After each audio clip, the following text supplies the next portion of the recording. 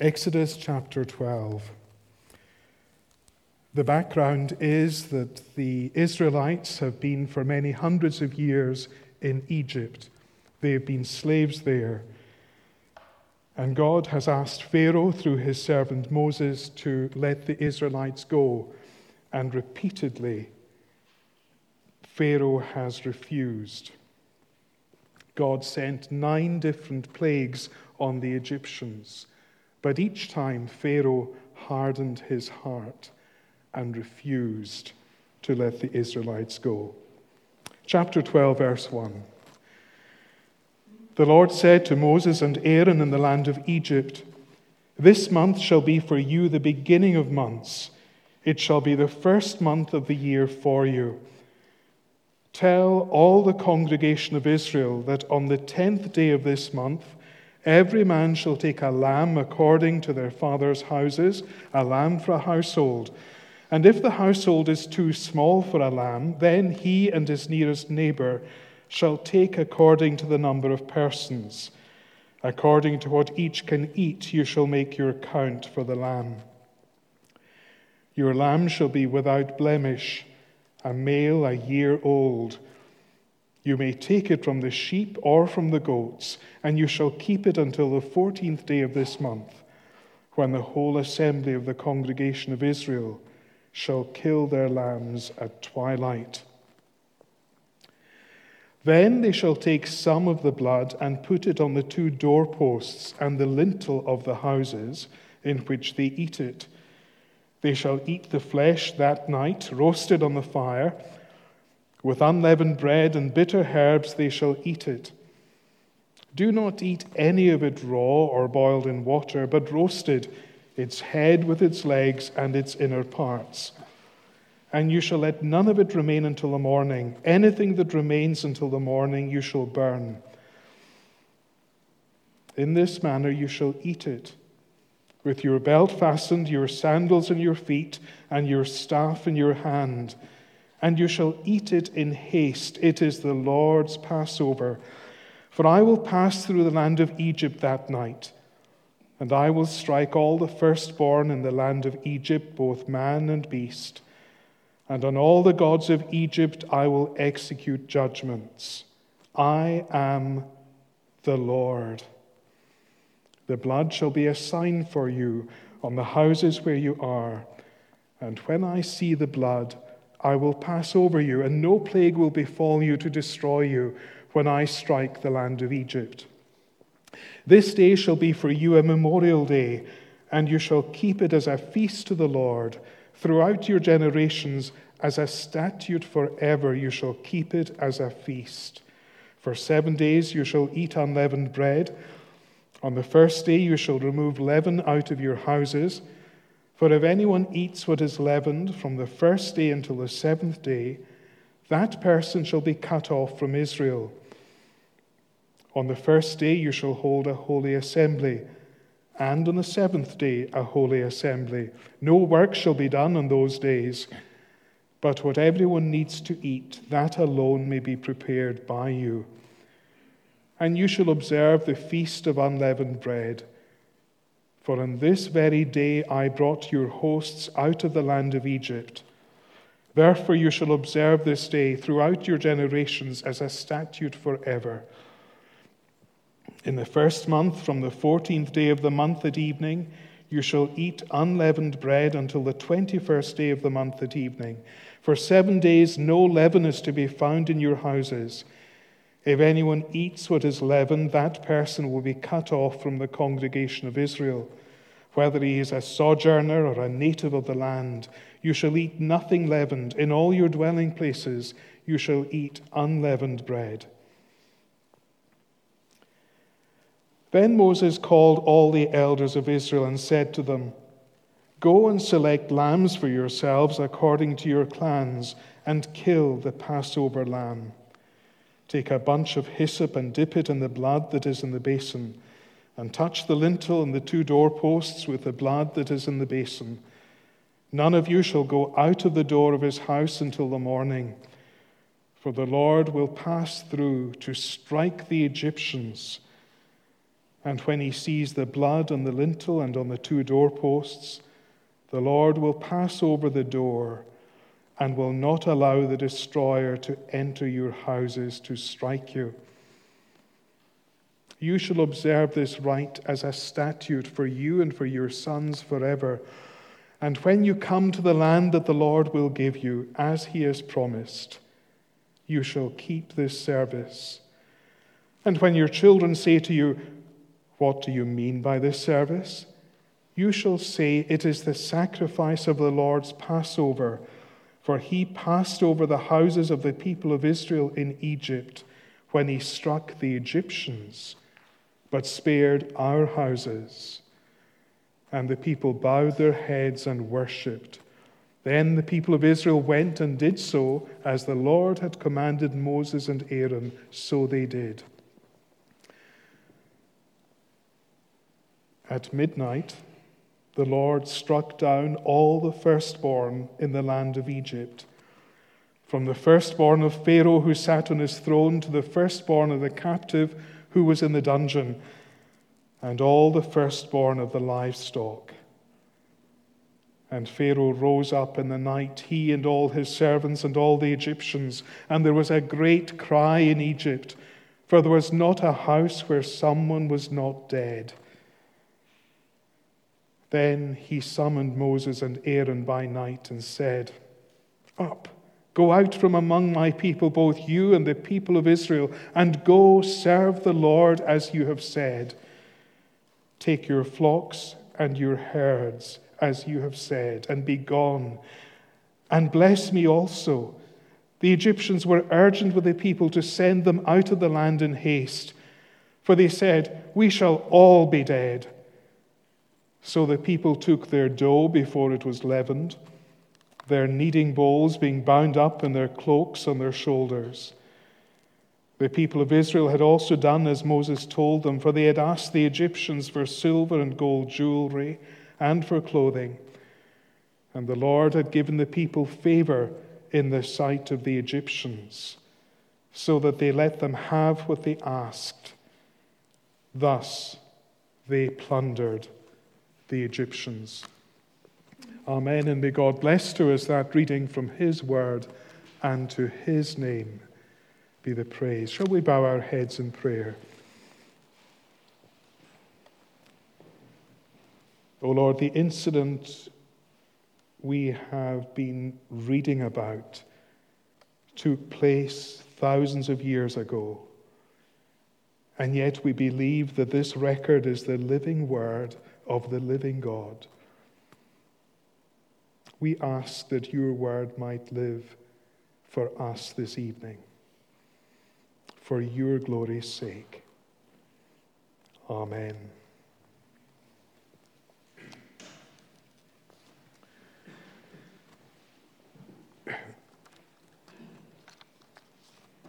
In a few weeks' time, Jewish people around the world will gather in families to celebrate the Passover. They will commemorate the events that are recorded for us here in Exodus chapter 12. The escape of their ancestors from slavery in the land of Egypt. The rescue from Egypt still has profound significance for the Jews. But it also has significance for us as Christians. When we read about this foundational event in the history of God's dealings with his people, we're not simply learning about the history of another nation. We're learning about our own history. And that becomes even clearer when we realize that this first Exodus, great as it was, foreshadowed an even greater rescue, the rescue which was achieved by the Lord Jesus Christ.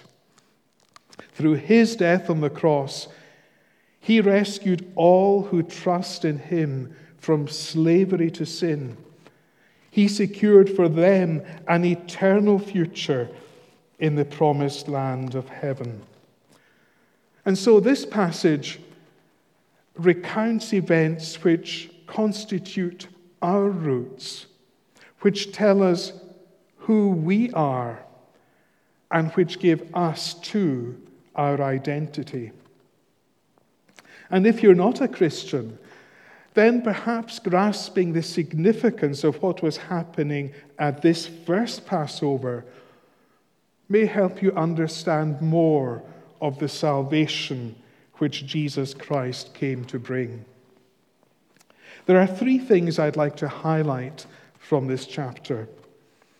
They are judgment, salvation, and remembrance. Judgment, salvation, and remembrance. First of all, then, judgment. When the book of Exodus begins, the Israelites are an oppressed minority in the land of Egypt. They are slaves in the service of their Egyptian masters.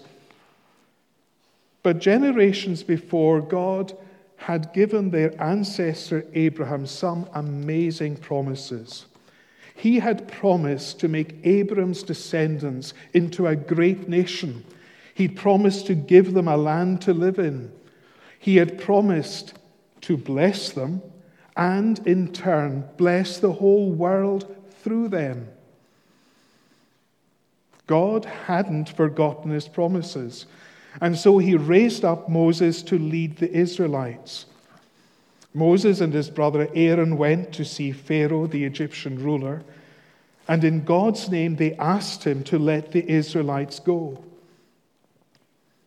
But Pharaoh was contemptuous of their request. He was the most powerful ruler in the world at that time. He wasn't used to taking orders from anyone. And he certainly wasn't going to take orders from a tribal deity. Pharaoh's response was, "Who is the Lord, that I should obey his voice and let Israel go? I do not know the Lord, and moreover, I will not let Israel go." The name Lord is a translation of the Hebrew word Yahweh. It's the name by which God revealed himself to Moses at the burning bush in Exodus chapter 3. Yahweh is a somewhat enigmatic name. It means, "I am who I am," or "I will be who I will be." It denotes the all-sufficiency of God to his people in every situation. Alec Motyer was a Bible scholar who specialized in the study of the Old Testament. He recounts an incident which happened shortly after he became a minister. He was in his first church, and he thought it would be a good idea to go round the various organizations in order to get to know the congregation. So one day he went along to the women's meeting, and he was intrigued when the speaker announced her text. She was speaking from the AV, from the Authorized Version of the Bible, and she said that she was going to speak on God's name, "I am that I am." Alec Motyer was somewhat mischievous. He thought, this could be very interesting. I wonder what she's going to make of this. Well, basically what the speaker said was that if you're in a situation of need, if there's something you really need, then God will meet that need. He'll provide that very thing. He will come to you and say, "I am that. I am. I am that. I am." Alec Motyer didn't agree with the speaker's linguistic analysis, but he did agree that she had probably hit the nail on the head. This is what he says: when God's people need deliverance, he's the deliverer. And when they need salvation, he's their Savior. I am that. I am. "Who is the Lord?" asked Pharaoh contemptuously. And it's as if God says in response, "I am the Lord, the God who is faithful to his people in every situation. Watch me and see." As he sent 10 plagues, one after the other, on Pharaoh and his people. But again and again, Pharaoh refused to recognize reality. He hardened his heart against the living God. Here in chapter 12, we have the 10th and final plague, the plague of the firstborn. All the plagues were dreadful, but this is easily the worst. The Lord warned Pharaoh through Moses that at midnight he would go through the whole land of Egypt and strike down the firstborn in each family and the firstborn of animals too. It's almost too dreadful to imagine. Just think what it would mean. In each and every Egyptian family, there would be a death. But Pharaoh didn't heed the warning. He had seen ample evidence of God's power in the previous 9 plagues, but he was still resistant. God had told Moses that Pharaoh would refuse to listen. You see, God allowed Pharaoh to resist him so that he might be glorified. By the end of the long duel between Pharaoh and God, we have a much better sense of who God is. There's no doubt but that he is absolutely supreme. He's not the tin pot deity of just one small tribe, as Pharaoh thought. He's the ruler of the universe. In the plagues, God reveals who he is, so that his name may be honored among the Israelites, among the Egyptians, and throughout the whole world. And if we have a low view of God, if we fail to take him seriously, we need to learn that that is a big mistake. In his patience and mercy, God may allow our rebellion to continue for some time. After all, Pharaoh's fight with God went through 10 rounds. It was only in the final round that God administered the knockout blow. But there is only one winner in the end. The God of the Bible is no pushover. He is a God of infinite love, yes, but he's also a God of holiness and of awesome power. We see that very clearly in this final terrible plague. Things happened just as God said they would. He struck down all the firstborn of the Egyptians and the firstborn of their livestock. He finally acted in decisive judgment after showing great patience over a long period.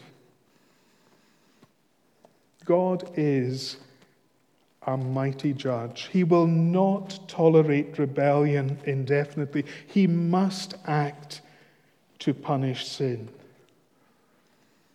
Pharaoh discovered that. And like Pharaoh, if we persist in refusing to acknowledge God, we too shall one day meet him as our judge. Judgment. God is a mighty judge. That's the first uncomfortable truth we learn from this chapter. But we can't stop there. The second thing I'd like to highlight from the passage is salvation. For if the Egyptians were judged, the Israelites were wonderfully saved. In this 10th plague, the Lord comes personally into the land of Egypt. Look at what the Lord says in verse 12. I will pass through the land of Egypt that night, and I will strike all the firstborn in the land of Egypt, both man and beast. And on all the gods of Egypt I will execute judgments. I am the Lord. God was going to intervene personally. He was about to judge Pharaoh and his people. But it wasn't just the Egyptians who were in danger. With the Lord stepping into the situation, the Israelites too had reason to be concerned about how they stood before a holy God. That's why we have the Passover. In the midst of terrible judgment, the Lord, in his mercy, provided the Israelites with a way of escape. God gave Moses instructions about what the people were to do. Each family was to select a lamb or kid, a 1-year-old male in perfect condition. From the 10th to the 14th day of the month, the animal was to be separated from the flock or herd and cared for at the family home. And then at twilight on the 14th day, the lamb or kid was to be slaughtered. The people were to take some of the blood and daub it on the sides of the doors and on the lintels. They were then to roast the meat and feast on it. Why did the lamb have to die? The answer is that the lamb was a sacrifice. In verse 27, it's called the sacrifice of the Lord's Passover. If God was to bring judgment on the land of Egypt, it wasn't just the Egyptians who deserved judgment. The Israelites deserved it too. The Bible makes clear that none of us is innocent in God's sight. We have all sinned and fallen short of his standards. That was true of the Egyptians. It was also true of the Israelites. And so if the holy God was to pass through the land in judgment, it wasn't just the Egyptians who were in danger. On the night of the Passover, there was a death in each Egyptian family. The firstborn died. But there was a death in each Israelite family too, except that it wasn't the firstborn who died. It was a lamb or kid which died in their place as their substitute. The lamb died so that the firstborn would live. Sprinkling the blood on the door frames of the houses was vitally important. Look at what God says in verse 13. The blood shall be a sign for you on the houses where you are, and when I see the blood, I will pass over you, and no plague will befall you to destroy you when I strike the land of Egypt. You see, the Israelites had, in a very real sense, to shelter under the protection of the blood. In doing so, they were identifying with God's provision of a substitute for the firstborn, and they were showing that they trusted God's promise that if they did what he commanded, he would spare them. It happened just as God said. Verse 30 tells us that Pharaoh rose up in the night, he and all his servants and all the Egyptians, and there was a great cry in Egypt, for there was not a house where someone was not dead.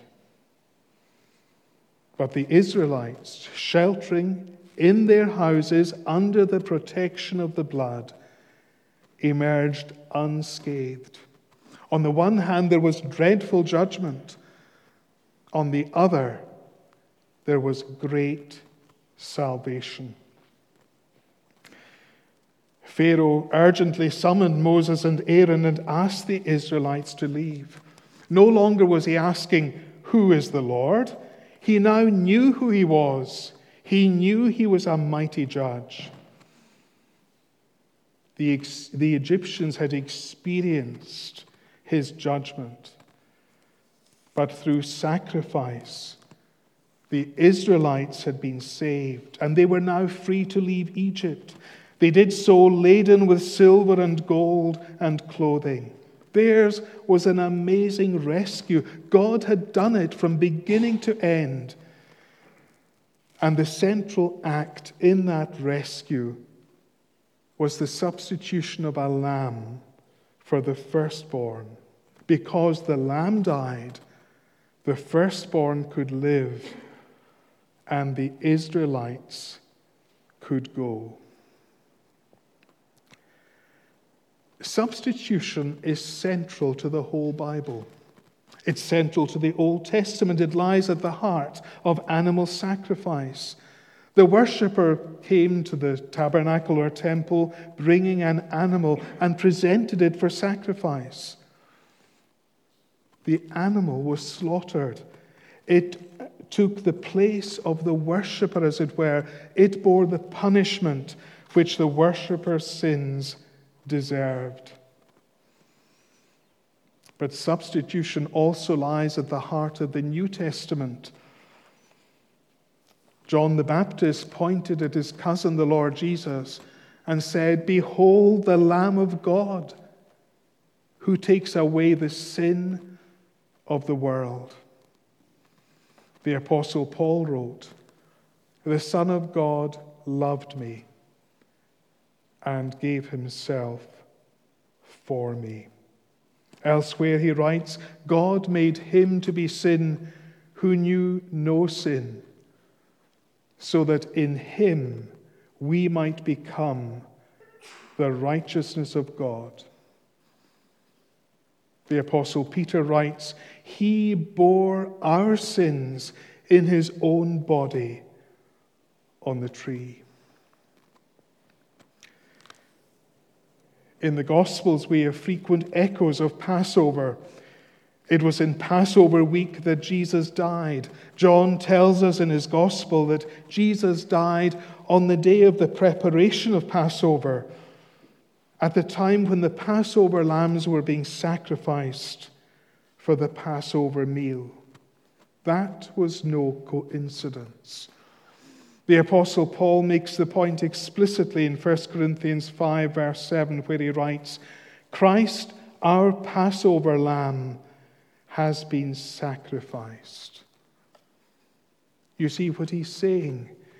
He's making the point that in his death, Jesus was taking our place. He was dying as our substitute. He was taking upon himself the condemnation which we deserved, so that we might go free. The deliverance of the Israelites from slavery in Egypt was amazing. But what Jesus achieved on the cross was far, far greater. But there's something which each of us must do. Remember what the Israelites had to do here. They had to kill the lamb, and they had to sprinkle the blood around the door frame of their house. They had to shelter consciously under the protection of the blood. In that way, they showed that they accepted the sacrifice of the lamb for themselves. They showed that they entrusted themselves to the protection which the lamb's death afforded in accordance with God's command. Well, in much the same way, we need to trust in Jesus' sacrifice. We need to accept all that he has done for sinners like you and like me. We need to identify with him in his life and death and resurrection. Can I ask you this evening, have you done that? The Bible says there is salvation in no one else, for there is no other name under heaven given among men by which we must be saved. Judgment, salvation. Finally, remembrance. Remembrance. What God did for his people in that first Passover night was so momentous, it was never to be forgotten. Look at verse 14. This day shall be for you a memorial day, says God, and you shall keep it as a feast to the Lord. Throughout your generations, as a statute forever, you shall keep it as a feast. Every year the Israelites were to celebrate the Passover in commemoration of the Exodus. Each year a lamb was to be killed. So verse 26, and when your children say to you, what do you mean by this service? You shall say, it is the sacrifice of the Lord's Passover. For he passed over the houses of the people of Israel in Egypt when he struck the Egyptians, but spared our houses. One of the purposes of the Passover was to awaken children's curiosity. Just imagine how it might have worked out. On the 10th day of the month, Dad brought a lamb to the family home. And for the next few days, the children got to know the lamb. Just when the arguments about what name to give the lamb had subsided and they'd settled on a name, then the father would kill the lamb. You can imagine why the children would say, Dad, what are you doing? What's all this about? And the father has to explain, it's because of the Passover all those years ago. The lamb is the Passover sacrifice to the Lord. It reminds us that believers have a responsibility to share their faith with their children.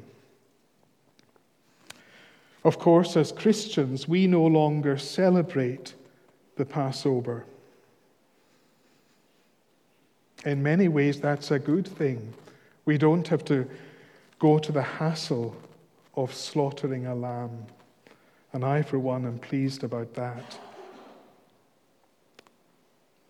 No, we don't observe the Passover because our Passover lamb, the Lord Jesus Christ, has been sacrificed once and for all. You see, the Passover not only looked back to the Exodus, it also pointed forward. It pointed forward to the sacrifice of Jesus on the cross and to the great redemption he achieved there. It prefigured a much greater rescue. When Jesus died, the greater deliverance which the Exodus prefigured was realized.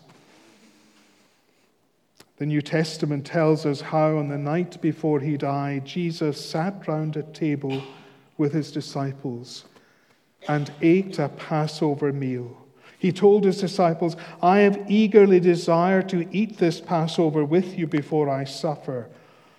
For I tell you, I will not eat it again until it finds fulfillment in the kingdom of God. For generations, the head of the household had picked up the unleavened bread and said, this is the bread of the affliction which our fathers had to eat as they came out of Egypt. Jesus repeated the familiar action. He picks up the leavened bread. But what he says is different. He says, this is my body given for you. Jesus is saying, look, this is really about me. And he makes the same point when he takes the wine cup, another familiar part of the Passover meal, and says, this cup is the new covenant in my blood, which is poured out for you. You see, in Jesus' hands, the focus is no longer on the first Passover, all those years ago. It's on Jesus dying on the cross as the Passover lamb par excellence. The Passover is fulfilled in the death of Jesus. And it's those aspects of the Passover meal, the eating of the bread, the drinking of the wine, which have been preserved for us in the sacrament of the Lord's Supper, which has replaced Passover on the authority of the Lord Jesus himself. Do this, said Jesus, in remembrance of me. When in the Lord's Supper we eat bread and drink wine, we are remembering Jesus' body broken for us and his blood shed for us. It's a memorial meal, reminding us of all that he has done for us and for our salvation, as our substitute, as our sacrificial lamb. The Passover didn't simply involve a sacrifice. It was also, in a very real sense, a meal.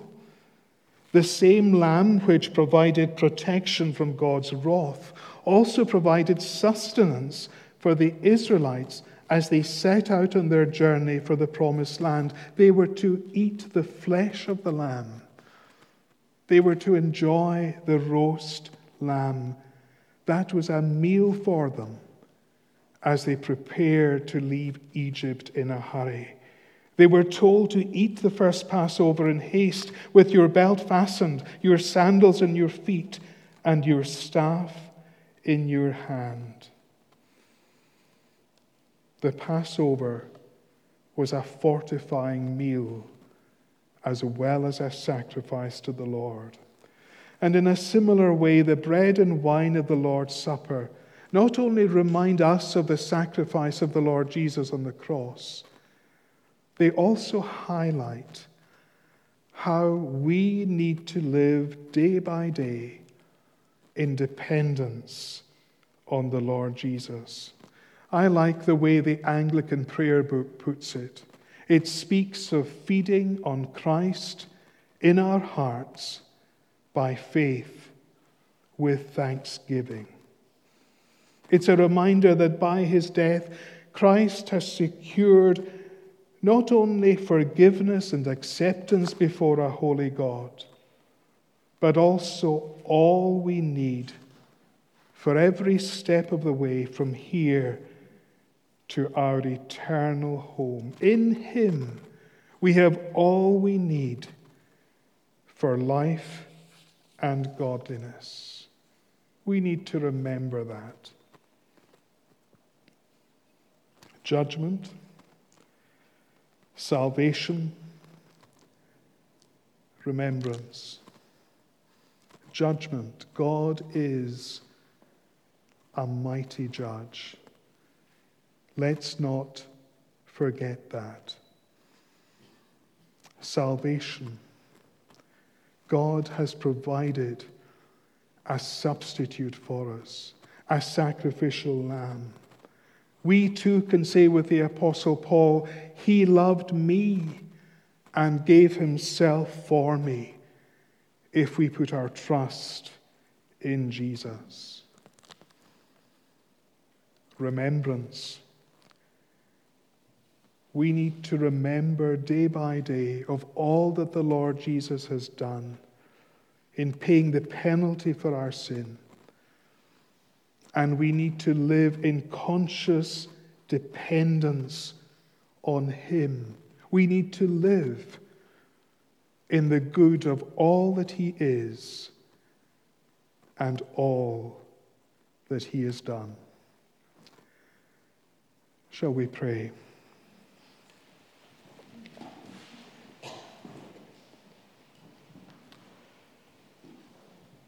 O Lord, help us to recognize that you are indeed a mighty judge. Help us to come into your presence with reverence and godly fear. But thank you that you have provided a way of escape. Thank you for the salvation that is freely offered to us in the Lord Jesus. We pray that each of us may put our trust in him for time and for eternity. Help us to remember the Lord Jesus day by day. Help us to remember him each day of this week. Help us to live in dependence on his grace. We ask it in his name. Amen.